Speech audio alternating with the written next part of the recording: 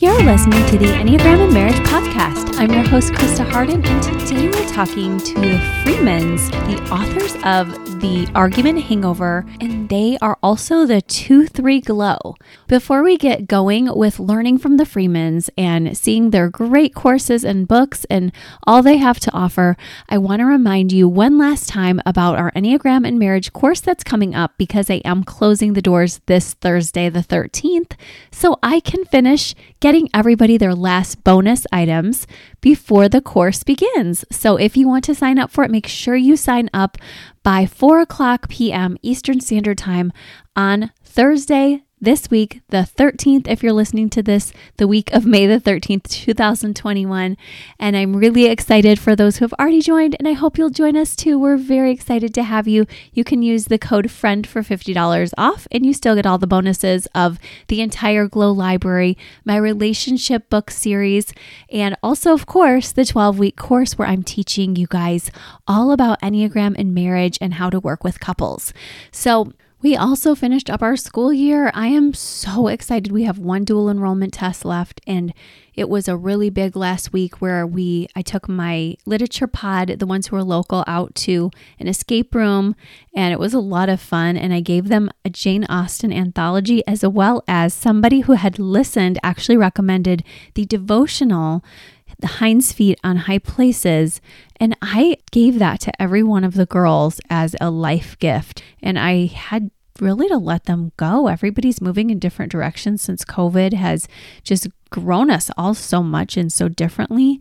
And it was just a reminder to me that I'd been teaching these girls, all of them, for about 6 years already. And I'm like, you need other people to teach you literature. Like I want to keep teaching you, but really good thing is to have a lot of different teachers in your life. So it felt like the right time. We finished on A Tree Grows in Brooklyn. We talked about what each of our favorite books were. I gave them these anthologies of some of the favorite books and did our kitchen chemistry and so many things so that we could make room for what's coming this summer. And for me, that's my course. And for the kids, that's camps and rest. So I'm excited for all of us because we all get to transition and finish well and finish strong. And I hope if you're finishing out your school year or you have family graduating, that it's going really well for you guys. Other than that, a quick announcement I want to make is I'm still so grateful for the work Michael Shahan did with our Glow Guides, and I hope you'll continue to keep him and his family in your thoughts and prayers. I will keep up his PayPal link if you have any desire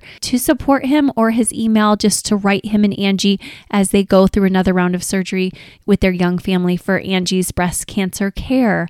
So thinking of them this Mother's Day and what an amazing hero she is, as it's May Breast Cancer Awareness Month. I also want to say I hope you had a wonderful Mother's Day. My family was very good to me, and Wes really got me kind of cornered telling stories about all the women in my family, and I like to do that in my own private ways, but it was really kind of a challenge because he's like, let's talk about our moms, let's talk about our grandmoms, let's talk about their moms and all the different ways that they loved us. And he's so good with sharing about that. He has a website called legacyhelper.com and a free ebook there, in fact, which I share with clients sometimes because he's so gifted with going back to legacy and making videos. But I was, disappearing a little bit. And he's like, where are you? I'm like, oh, I'm in the garage. I'm looking up some stuff from my dad. Like, I wanted to do some of my own digging. And he's like, can you tell us something good about your grandma? And I'm like, okay. So it was really good for me to do that. It's like, I'll do that with all of you. But sometimes that's the funny part is with my own family, I'm a little bit shy.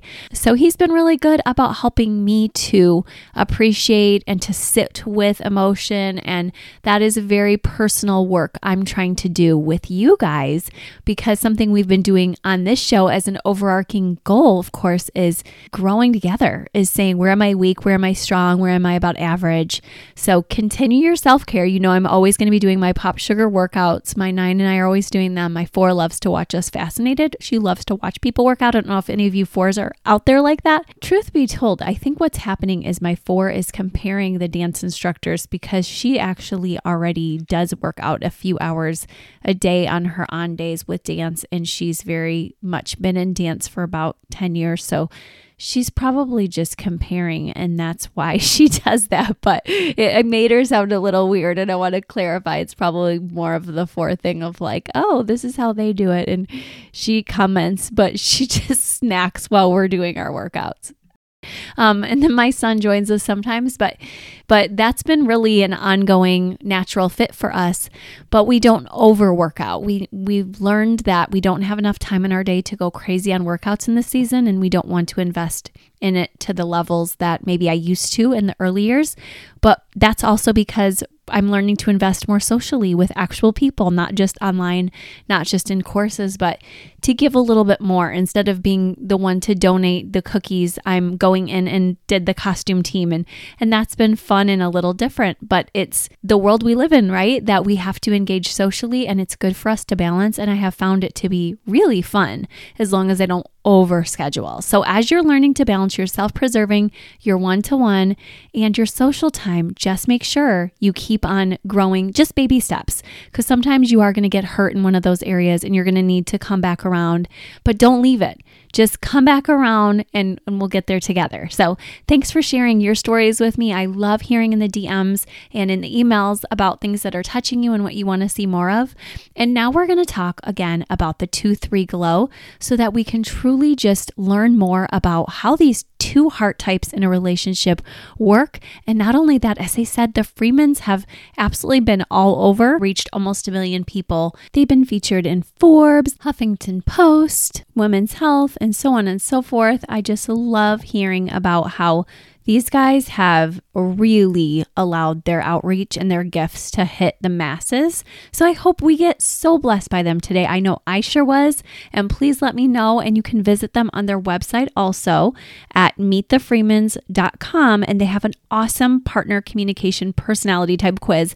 It's fun to take their quiz because it's really a good kind of gauge to say, where am I in my Enneagram work? And chances are you're going to still be showing up in the same ways your Enneagram type really shows that you do. So it's good confirmation, especially if you were able to listen to the episode with Enneagram Explained. And I wanted to put these episodes near to each other so you could get a sense for your conflict style in a couple of different settings and formats, one Enneagram and one not Enneagram. It's really good and healthy for us always to remember Enneagram is one great tool out there, but there's a bunch of great tools out there. So we never want to get caught up in just one. And we do want to know what's working. And clearly the Freeman's working with so many thousands of people. It's working. It's so cool. Hey, Erin and Jocelyn, I'm so happy to have you. Thank you for having us. We're very excited. Yeah, it's going to be fun. You guys just made me smile in the midst of a busy day of sessions. They have the most adorable matching glasses. They're not exactly matching, right? But they're super cute. Oh, thanks. Yeah, it blocks the blue light from the computer. So really it's out of necessity. Okay, well, I love it because I know what a styled couple you guys are. And I love seeing your pictures everywhere in your new book. So I'm so excited you're here. Thank you so much for coming. Of course. Thanks for having us. Sure. Where are you guys from? Tell our audience a little bit about yourselves. Well, the short of it, so I'm born and raised Arizona, Erin, Ohio. We met in Arizona. And I know that you're going to ask about our breakup almost story. So we'll save that for a moment from now. We're currently in Charlotte and headed back to Arizona. Oh my goodness. So you guys love your Phoenix area. What area are you going back to? Like the Phoenix, South Scottsdale area. Oh, we love that area. We have some good friends there, and I can absolutely see why you're drawn back. Is it just home for you? It is home and just missing our friends and some family. Oh, I'm so happy about that, you guys. Good. I'm glad. So you guys met a long time ago, and you have a very interesting story. I love how you foreshadowed that for our audience. Can you tell us a little bit about it? Yeah, well, we met in a gym, which was like the dream location.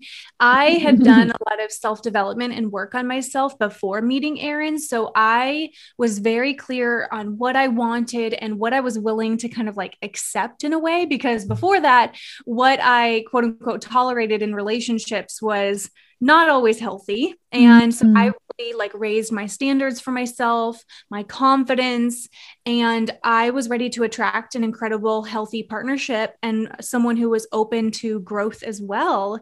So I meet Aaron, and he wasn't really in that position quite yet. I know, I was just going to say, but you got me. And I know that would be something that some men would say as like a funny joke, but it's like, you did meet that version of me. And one of the things we realized, and I think it's powerful for this overall conversation, Jocelyn was really honestly saying yes to who I was becoming, not necessarily the person I was in that moment. And that's what we think relationships are about. It's about evolving together and about co-creating together. And, you know, we were a match for each other in that moment, but I think it was more so because I had a lot of fears. Relationships for me, I only had a very few number, but I was always on the receiving end of being broken up with. I had been cheated on before, and I actually felt I would never get married at all, let alone because of my upbringing. I felt I shouldn't have sex before I get married. So now I'm like thinking to myself, well, if I'm never getting married, I'm probably never having sex too. So it was a very, very vulnerable place for me to be in. And then a few months in, those fears came up. I called Jocelyn on the phone and said, hey, I think we should just be friends. We hung up, and she called me back in 15 seconds. I remember where I was seated. I remember looking at my phone and seeing her name. And I said, hello. And she said, that doesn't work for me. And I'll share from my perspective. So my old self would have kind of played a game and kind of thrown a pity party and been like, fine, like if he wanted me, he'd chase after me. Yeah. And I'm not going to, I'm not going to fight for him, and then kind of be sad and depressed for a while. And I was like, I'm not doing that anymore. Again, I had been really working on myself and like healthy assertiveness. And so I wanted to, even like, if it was vulnerable and I was putting my heart on the line, I wanted to speak my truth because I knew it was his fear talking. I knew it wasn't that we weren't actually aligned for each other.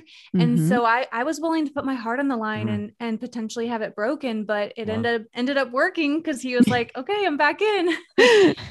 That is super raw, honest, and vulnerable. And I love that. And I just want to clarify for our audience, you're the 2 in the relationship, and Aaron, you're the 3. Is that how it works? The other way around. I'm the 2. Okay. You're the 2 and she's the 3. Okay. Thank you for helping me to understand that. So we have somebody who's saying, as a 3, assertive, aggressive stance, this is my need, and I will put it out there, and I'm willing to risk even greater rejection now if you don't want me. But I truly believe that we're a fit. And it sounds like you, Aaron, just felt like it's just not in the cards for me. But when she said that, did it instill hope in you?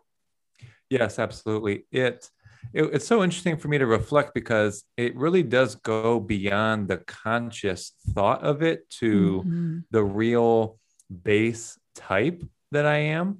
You know, what I was speaking from was a past fear of this goes further from here. It's likely I'll be the one to get hurt. And I think for a helper, right, it's like, I want to help, but if I put myself too far out there in this romantic relationship, I'm going to be the one that gets hurt even more. So for her to say that doesn't work for me, it really hit me like on a genetic level, or you could say subconscious, where it was the affirmation of, I don't have to be afraid. She's supporting me. She's going to be there for me. And I don't have to be scared of being hurt again. And I'm like, that's all I really need to hear. And I didn't even know that until she said it. Oh my goodness. That does go all the way to the deepest levels. That's amazing. And it's 2 heart types together. So for our listeners, double heart types in a relationship coming together, feeling safe is so important because heart types get taken advantage of a lot. And this is Aaron's experience is if I can't be the helper, who am I? So maybe I can't risk vulnerability because my identity is found here. And now all of a sudden you have somebody who doesn't need that from you, who says, I already know who I am I'm not sure if that's the right word. Did you already know who you were, Jocelyn, at that point, or were you still unsure of who you were? Because we're all young in these years. Right. Yeah. I like in the middle of determining it. But it's interesting you say that, because this, achiever type, before I even knew my Enneagram type, there was like a part of me that almost shamed and suppressed my achieverness.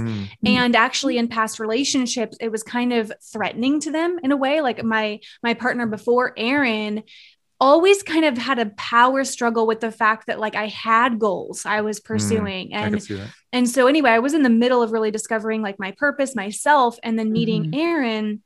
We really helped each other clarify our purpose, hence why we do what we do now with couples and we're in business together. I think it was us coming together that helped each other discover those purposes.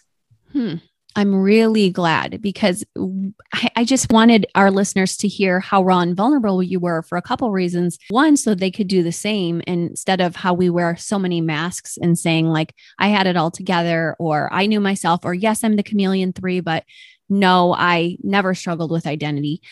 Just to hear somebody as successful as you guys saying, yeah, we did. And we needed one another to in part heal each other's trauma, or just life experiences and continue to develop us. But on the other hand, it's also part of the story that, yeah, I was sort of looking for them to finish me and do the work with me alongside of me. And that goes back to what Aaron said earlier, is that's part of our story. And you guys got me thinking, that's not a way we often think about marriage. We think find somebody who's great. And you guys said it's almost like you want to find somebody with great potential. Is that how you feel? Well, so it's interesting because there is an important point about not, people say don't date for potential, date for who they are, because that can also be dangerous, because then you're not really facing who they are at the moment. And they're like, oh, they're going to change. They're going to change. You still I still loved and really embraced who Aaron was at the time. The key thing was he was open to growth. Yeah. And that value of being open to growth. Okay, you know what? We're not going to be these same people for the rest of our lives. And the fact that he was open to ongoingly looking at like some of our patterns and some of our defaults and, transforming those, that to me was the potential I was looking for. Because I had certainly been with partners who were not open to that.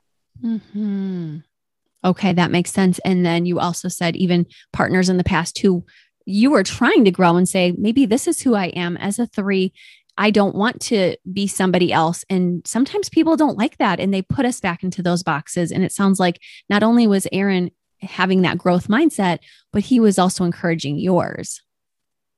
Yeah, absolutely. And participating, not only encouraging, but participating. And, it's interesting thinking about the dynamic. And I was reading your workbook that you provide for our combination. And I was thinking about how because I didn't have the awareness of the time of my Enneagram in the beginning of our entrepreneurial journey and pursuing some of our goals together, I did kind of expect him to be like my type and get frustrated that he wasn't doing it like my type. So it was really helpful when we did discover that our differences were a good thing. That's really neat. And Aaron, maybe you can tell us how you thought that the two of you were different at the beginning, or maybe as you think back, like, yeah, I know she thought I was going to be just like her, but here's how I was different. In the beginning, I think, well, what's interesting is when knowing the type is a game changer. With the Enneagram, I'm sure you're going to talk about it, but in our new book, we came up with our 4 communication personality types, but it's a similar thing because at some point in relationship, we try to get some aspect of our partner to be like us. And so many aspects for Enneagram, but what we came up with is communication. We think, well, why aren't you staying in this conversation? Why are you withdrawing? You should want to get this complete as fast as I do. What are you feeling? Telling me. Why are you looking out the window? Right. So there's all these things in communication. So it changed for me over time. Like in the beginning, as a helper, I would say the achiever is super attractive because like, wow, you're empowered, you're a go-getter, you're going after things. I think it's awesome to be a part of you. You come up with like good ideas, you just take action. And so for a helper, I think that energy is really fun to kind of hitch your wagon to, Yeah. So it's not really till you're in the relationship, and, your life is really intertwined, that I think I ran into some of the unbalanced side or the out of balance, which would be, as Jocelyn was stating, she would want me to be taking as much action and to be initiating and to be at the speed that she's at. Yes. And as a helper, I might not be as focused on achieving. I'm just wanting to be open and contribute and let life come to me, which I think for an achiever feels like kind of like you're being lazy or you're being passive. Since I'm not achieving, then I'm not as valuable. When I want to sit back here and be like, I want life to come to me, have it feel natural and flow, and I'm going to help everybody. That is so well said, you guys. I have just understood a different level that I didn't understand before about the 2-3 dynamic. And I think all of our listeners are with me in saying, we can tell and we understand how a 3 is the aggressive, along with 7s and 8s. I'm in that group too, that we want to name what we want and we want to put it out there and we want to achieve and all these things.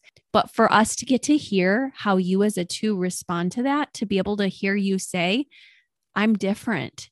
And she didn't necessarily like that about me. And yet I'm sure you both have grown since then. And that's where your Enneagram glow does come in, is you really do rub off on each other. And some of what we have, it adds to the mix. And now all of a sudden you're sparked by her, like you said, and you like achieving even more. But I'm sure also that there's parts of you that you're like, no, I actually like this about me. And I do like how I want relationships and I want to let things come to me sometimes. Did either of you feel like that's been part of the story, is a bit of shifting and also a bit of saying, no, this is who I am? Absolutely. And everything that we say to couples is about awareness. And so by understanding our differences, our similarities, we now can embrace them and actually leverage them more. So even correlating it to the tool we really have mastery over with the 4 communication personality types, we always like to say that in relationships, communication is not one size fits all. And if you continue to fight for your partner to communicate exactly like you will, it will constantly feel like a battle. And so with the Enneagram, with the 4 communication personality types, when you're in a relationship, it's all about awareness of yourself and the other, and really embracing those differences as a good thing. It's actually what makes you a better team. But you also have to be aware of not only your strengths, but this is where a lot of our work has been, what some of our default patterns are that aren't really that effective, right? That don't give us the relationship that we want. I loved that. I loved that piece in your book where you talk about conflict is a good thing, believe it or not, but there are pieces that have to be pulled out that really aren't healthy for us to keep going on. And one of those pieces I loved was that you said there are certain phrases or words that trigger you. And I don't want to give away too much of your book, but can you tell us a little bit about that? Yeah. So with the triggers, right? So in our book, The Argument Hangover, we address a lot of like the before, during, and after conflict. And we have a whole section on emotional triggers. And so what you're referring to, right, is in relationship, even if you love each other tremendously, you have a great time, there are likely going to be things that your partner says or does that triggers you, which a trigger, if that's new for anyone, is like your partner poking a sensitive spot. It kind of elicits an emotion inside of you. And it seems like the threat is what they're doing, when really it's often triggering a memory from your past. And so your partner could potentially say things like, that doesn't make sense. Or cursing, right? Cursing can be a trigger. Walking out of the room can be a trigger. Name calling, right? Anything that feels like an attack. But also our partner can say things that we interpret as something else, meaning they might say, oh, I have plans tonight already with the friends, but you interpret that as, I would rather be with them than spend time with you. And you get triggered by that. So triggers can be sneaky because it can be direct, but it can also be indirect. Does that make sense? Oh yeah. That really helps me to understand just even how I can still be triggered all these years later, because we're all emotional, complex people. Even if you're doing all your training as a pastor or as a coach or as a counselor, marriage work is ongoing and you have to keep talking this through. But I also see how far we've come. And I'm sure you can relate to this, and all the many, many, many, almost 1 million couples you've helped can relate to this, that you guys really try to say, let's make that as few triggers as possible, right? Yes. And not because you're looking to not have emotion come up. I just want to be clear about that. The part about the trigger you really want to look at first is the triggered behavior. So 3 parts to a trigger. You have the triggering event, which Jocelyn just shared, can be something your partner says or does, or even doesn't do that they said they were going to do. Then you have the triggered emotion, anger, frustration, defensiveness, sadness, disappointment. And then the main thing about triggers going towards the negative or doing more damage in a relationship is just that you now automatically act in such a way. And that's the trigger behavior. Now, what that might sound like is an immediate criticism of your partner, yelling, an immediate put down, immediate swearing, leaving the room. All of those, when they're unconscious, that's where we're trying to bring more awareness. You can be triggered. I mean, you can have emotion. We want couples to be fully aware of their emotion, but then you are consciously choosing the action that you take so that that conversation becomes helpful and beneficial. It brings you maybe more clarity, more understanding. You can get more to a place of peace, but you just don't want to be triggered in that you take any action that's going to do more harm to your partner. That's a really good clarification, because the emotions themselves are important to work through, to walk through, to not run from. But you want to do something healthy with them. And you guys are really offering, even here, thank you. And also I noticed in the book, just so many ways that couples can come away from this conversation. Like we said, conflict actually bringing you closer, right? Absolutely. I mean, that was something I really had to rewire. Just to briefly share. So my parents went from being madly in love to a really intense divorce. And I started to associate conflict equals bad, conflict equals breakups. And not only that, but I started to repeat a lot of their patterns unconsciously. Oh, if you want to be heard by your partner, yell as loud as you need to. Oh, if you're feeling sad, cry and make them feel bad that they need to now come make you feel better. And so I was repeating a lot of their patterns, and Aaron had his own version of that. Actually, didn't you have a meaning of like a fight being love somehow? That was also like another element, because before they chose to get divorced, it was like fight, make up. So it was like, oh, okay, this is how I can also have them show me that they love me. So a lot of toxic beliefs I had about conflict. Yeah, I'm hearing that with the madly in love. That's what you meant, that kind of crashing into each other, but yet later just kind of burned up. Well said. Absolutely. And so I had to learn when I was doing my self-development journey, and then Aaron and I, when we continued it together, and then ultimately what we do with couples now is have them here's what's really important. Avoiding conflict in the short term builds resentment in the long term. So the goal isn't to avoid conflict. Whatever your types are, your Enneagram types, it's not to then avoid conflict, because it will turn into resentment eventually if you're withholding needs or feelings. Instead, it's learning healthy conflict skills. So Aaron and I still have conflict in our relationship. If we didn't, I think we were like asleep and like basically robotic. Weren't pursuing anything that big. Right. So we have conflict, but it's about rebounding faster because we're using healthy conflict skills. Well, right. And I think that when you bring Enneagram into the mix, that we do have some couple types, 4s, 5s, 9s, and sometimes they even pair up together. And then, as you very accurately said, as a 3, Jocelyn does have a lot of 9 because she shifts to 9 and 6 as a 3. So one of her places to go to is, I don't talk about conflicts. We shove that under the rug. And when you have a 4, 5, and 9, sometimes I talk to people. For instance, I have a friend in a 5-9 marriage, and I've seen clients like this, and it's pretty easy in some ways because of that. And that's the way they're made. They don't fight very much when they do have a conflict, as you're both agreeing. They have to work it out, because otherwise that's very unhealthy.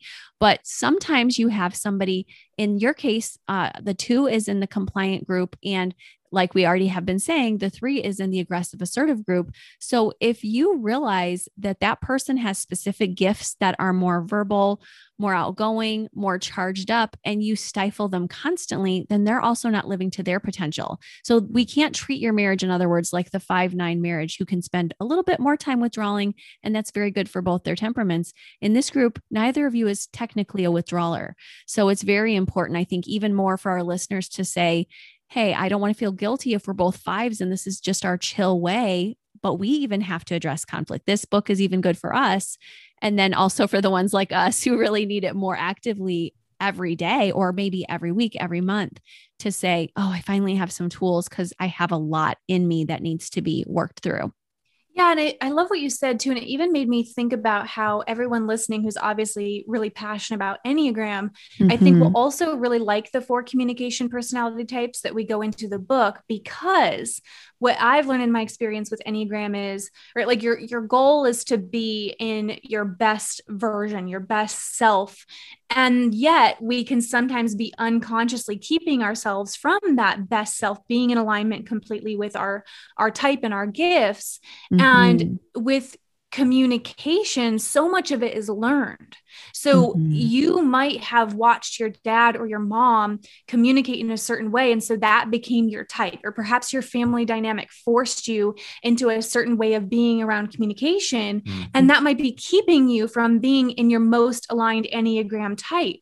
And so I think it'll be a really cool pairing for people to read about their type, their communication personality type, so that they can even more step into their best Enneagram type.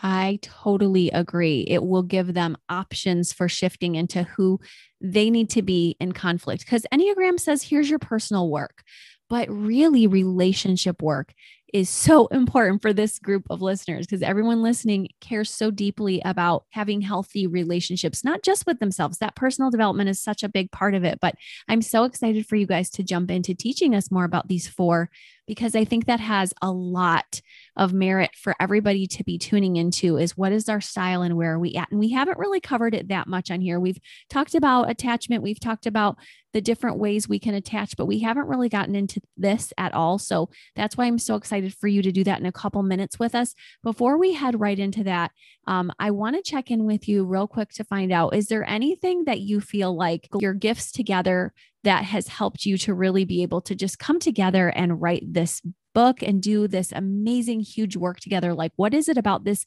dynamic pairing, this love out loud, that gives you that power to do all this work together?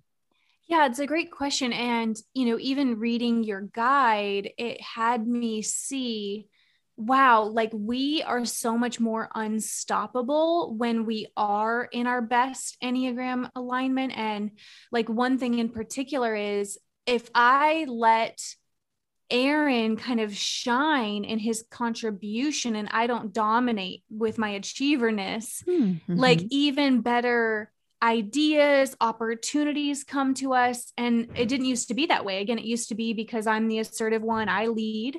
And so really, when we're most on mission together and Aaron leads, I mean, amazing things happen because he is such a helper. He connects with incredible people, and like his connection, his ability to have deep connections with people attracts things that my achieverness wouldn't on its own. My goodness, that is a huge piece. And I never thought about it quite like that. And I know where you're referring to in the Glow Guide, where we talk about making sure that our 2 is well fed, making sure that our 2 is really in a 3-2, that the 3 doesn't have all the glory. Because both of you need that. You need to be doted on. And that's why it's a double heart type, but it's also that you have doubly this sadness and shame to work with. So for me to hear that you are pouring into him and watching him pour into the world at this greater measure, I'm like, this is a powerhouse duo. And I have to be honest, every 2-3 couple that I've worked with has been in the public eye, because you guys can do so much when you're well aligned together. So I'm really happy to hear that. Anything else you feel like for your specifics that's really helped you to just have such an outreach together? Yeah, Aaron, I think if you would speak to what we've really observed during quarantine, when you haven't been able to feel as though you're contributing, that has impacted things. Yeah, I mean, just from a overall Enneagram type perspective, I have to feel that contribution and I have to feel connection with other people. And so by nature of a lockdown, I was not feeling that to the levels that I normally would. Being out with people, leading, in-person workshops, talking with other couples. So my contribution, or I guess from the type, would be like my help tank. My help tank was low. And so then that shows up in the relationship, I guess similar to the love tank we talk about in the book. But my contribution tank is low. So I need to get it. So unconsciously, I'm going to be looking to get that contribution within the relationship, again, because it's not happening necessarily out in the world, even half as much. So that means when we're writing a book, if I'm already low on the contribution tank and I try to add a new idea or a way that this chapter should be phrased or a new concept we should put in, and Jocelyn, as an achiever type moving fast, says, no, probably not that. I immediately feel like that's a significant slap in the face because my contribution tank is already low. I'm looking for these places to contribute. And if my partner isn't providing the space, and it's not like you're intending to not let me contribute, but the speed of the achiever can easily make it seem like I'm not able to help it contribute. And then during the pandemic, it was really magnified. That really helps to clarify for the two listeners out there that they're not alone in their pandemic struggles. And we've had several twos on here and through the Instagram account share how much the pandemic has affected them specifically in that way. So it was really cool that you're saying you got that out to Jocelyn. And I would imagine we can step in soon to talking about these 4 communication tips, because I feel like that is exactly where most couples miss. Maybe you guys can tell me, and we can even walk through this a little bit or other examples you might have as to how a couple can do this. They're the 4 communication personality types. Okay. So Aaron falls into the reserved, inflexible type, and I fall into the assertive, inflexible. So there's 2 ways we measure these types. There's assertiveness to reserved scale, and then flexible to inflexible. And this is, of course, something that we can fall into multiple types, but we usually all have one default. Like when we're not conscious, when we're not intentional, what we fall into. So in our relationship, and even speaking to what Aaron just said about him not filling his contribution tank, because he has the reserved default type, he can tend to not speak up about those things until it's already a big frustration. And then it comes out as a bigger frustration. And so what we work like on his side, what he tries to do is share it earlier. Or like, for example, we have implemented family walks together because it's an opportunity for me to ask him open-ended questions about how are you doing? I think a lot of people can tend to assume that reserved communicators, because they're not speaking up about it, it's not on their mind. When no, it's just that they're not usually speaking up until much later. So I ask him like open-ended questions and how are you? And then on the other side, because I have that assertive dynamic, I have to be aware of when I'm dominating a conversation or when I'm, if we're bringing up a certain topic that we're trying to work through or come up with a solution, I can tend to jump in and kind of give all of my perspective. And then Aaron's like, I feel so overwhelmed with everything you just shared. I don't even want to say anything. And those are just a couple of explanations. And it's cool to find out to, a couple, both their types, because there's no better combination than others.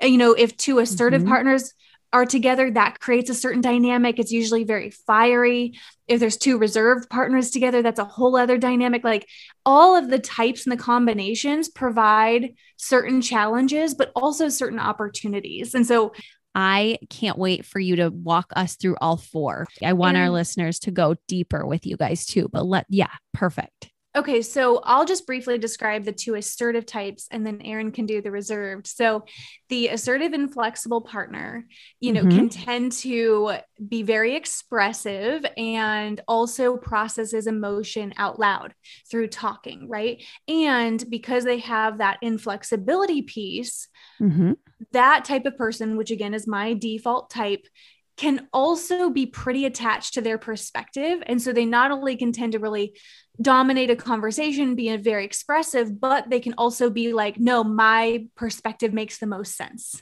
right? And be pretty attached to their perspective. Now, that doesn't mean that they can later on kind of be like, okay, I see your point. But again, this is just what people default to. And also the assertive and flexible person can tend to want to work things out right then, like, no, we cannot come back to this later. We need to talk about it right now and work through this. Now, on the other hand, the assertive, flexible partner still has that trait of being expressive and processing emotion and thoughts out loud through talking. But because they have that flexibility piece, here's the thing. If they're overly flexible, which means that they almost like undermine their own needs. They kind of are like, oh, whatever you want, go with the flow. They can eventually get to the point where they feel as though they don't have as much of a say in the relationship. And it can be where they later on come out with some resentment that they haven't been expressing because they've been showing up as, very flexible and whatever you want. But of course, if they're in a healthy flexibility space, that's great because then they're more just open to perspective. They still share their perspective, but it's like, okay, cool. I want to hear yours. You want to hear mine. Now let's come together. So that, of course, would be the most balanced version of flexibility. So those are the again, we have extensive information about both. That's a brief. Before we move to reserved, is there anything you want to ask about those two? I think you did a great job of explaining them. That really helps us to see that there's great things about each. And we just did an episode where we talked about how we need all the different parts and pieces of the best of each. So I love that you're reminding us there are good things about both of these two assertive stances. So that's great. Yeah. Tell us about the withdrawing. I'm sorry. Yeah. I'm using Enneagram language, reserve. Well, you'll hear some similarities because you're going to have the flexibility and inflexibility piece, but we're going to move to a reserved partner. So reserved and inflexible, which is what I default to, the reserved is going to, not speak up as much, primarily because they're processing things on their own. And it might be silently, they just like to think over their thoughts. It might be that they haven't quite gotten the language on what they're feeling, but they feel more comfortable just kind of reflecting for themselves. They process that emotion silently, and they're not necessarily going to be as assertive in sharing their needs and desires in a relationship, and as certainly when things are changing. So then the inflexibility piece is that they're also pretty certain that their view, their behaviors, their actions are the right way. So when you put those two things together, you have someone that's not asserting, not speaking up as much, but are pretty rigid to that the way that they think and act is the right way. So it's important for reserved and flexible to, number one, you don't have to feel that you have to match, let's say, an assertive partner's timing and speed to have a conversation, but you do need to start to say something like, hey, I'm triggered. I'm feeling something. I don't really know what it is yet. And I'd like to request some time to process that, but let's come back to that at X time. So that's a good move for reserved and flexible. So then moving to the reserve flexible now, similar style in the processing silently or on their own. So you're not going to want to pressure the timing of this person to speak, but then the flexibility piece is, they have lots of different ideas. They're not as tied to one view, but when you put these two ones together, they're not going to be as open to sharing when their thoughts and ideas are changing about things. So it can become almost like a bomb or something that's very shocking later on. And we had an example of a couple that we were working with. The husband had been gone for like 3 days and the wife didn't know where he was. And when he came back, he said, I haven't been happy for 10 years. And it's this huge bomb and shock. Well, it's only because he was a reserved and probably flexible, kind of like go with the flow. It's all good. Go with the flow. You start to feel like in your mind, I don't get to be the person that I think I should be, or I've lost myself in this. but you're only doing this on your own and not speaking it up. So you're building projections, you're also withdrawing. And then when it finally gets to the place where you just can't do it anymore, you just unleash. Yeah. So in this case, you know, being a little bit more proactive and sharing what you're feeling, but just also know that as a flexible partner, you're meant to be kind of more like a manifester. Like you have ideas and you're going to have lots of them, but when you're not sharing, your partner has no idea what's going on. Right. And that is so critical. And that really resonates with most Enneagram 9s. For our 9 listeners, I know they're probably thinking that's me because I get to be that grizzly bear when you finally wake me up. Whereas I just had a 9 say on the last session where that mama bear after her cubs, you know, it takes us a while to come out of hibernation, but we do get aroused. And as you guys actually just said, that these people sometimes up and leave when they're feeling like I've been flexible. I've been trying to hang in for your perspective, but I don't feel a lot coming back to me. And they can think on that for a while. And then if somebody doesn't change for a while on their end and they're not willing to change and invest more, it can get really, they can leave. So it's really good that you're helping them to see, even though you fully understand why everybody is in these 4 different groups. Sounds like you're saying staying in one of them just the way it is isn't the goal.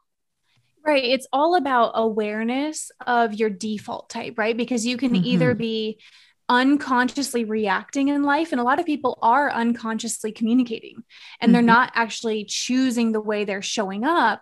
Or if you're aware of your default communication personality type and you just know, okay, this is what I default to when I'm unconscious, you can actually start to choose.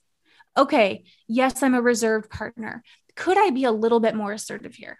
Okay, I tend to be inflexible. How could I choose to be more flexible here? So it's all about, with Enneagram, with any self-development tool, it's all about, number 1, having the awareness. And then with the awareness, you can make new choices. Yep, totally. And I really love your tool because it gets so deep into conflict. It isn't just a few words here and there. This is what you do. This is practical. And I really like that you guys work together on it. And that is such a gift to us. So, and it breaks up some of the stereotypes, like we said already, that conflict is bad. And if you're fighting, that's terrible. And it breaks up even the one I love that you guys say in the book is happy wife, happy life. This would be for those latter 2 types that you talked about. Like that's not healthy, exactly. Right? That's a very reserved, flexible type of mentality. Yeah. And it doesn't hold. It just doesn't hold. So I hope our listeners can hear that if you're in that marriage where you are thinking, I'll just wait. I'll just see what happens. I won't say anything because they should know. Well, a lot of times people's attachment styles are such that they really won't just know. So for you guys to do a program like this or to really invest in learning the best of yourselves, you will both wake up and find that there's things for both of you to work on. No one has arrived. We're all in process and growing. And that's why I love how Erin and Jocelyn are telling us, you guys still use these tools, right? Oh, absolutely. Every day it's a practice. And there, like you said, there is no arrival. It's always practice. And that's why even in our book, The Argument Hangover, we give people tools to debrief, because it's like, okay, cool. You learn new communication tools, you learn new conflict tools, but it's not just about learning it once and practicing it once. It's debriefing. How do we do? Did we use these tools? How could we have been better? What was I triggered by? What meaning did I give it? What was my automatic pattern? What action could I choose differently? It's always about reviewing and then seeing what you can do differently.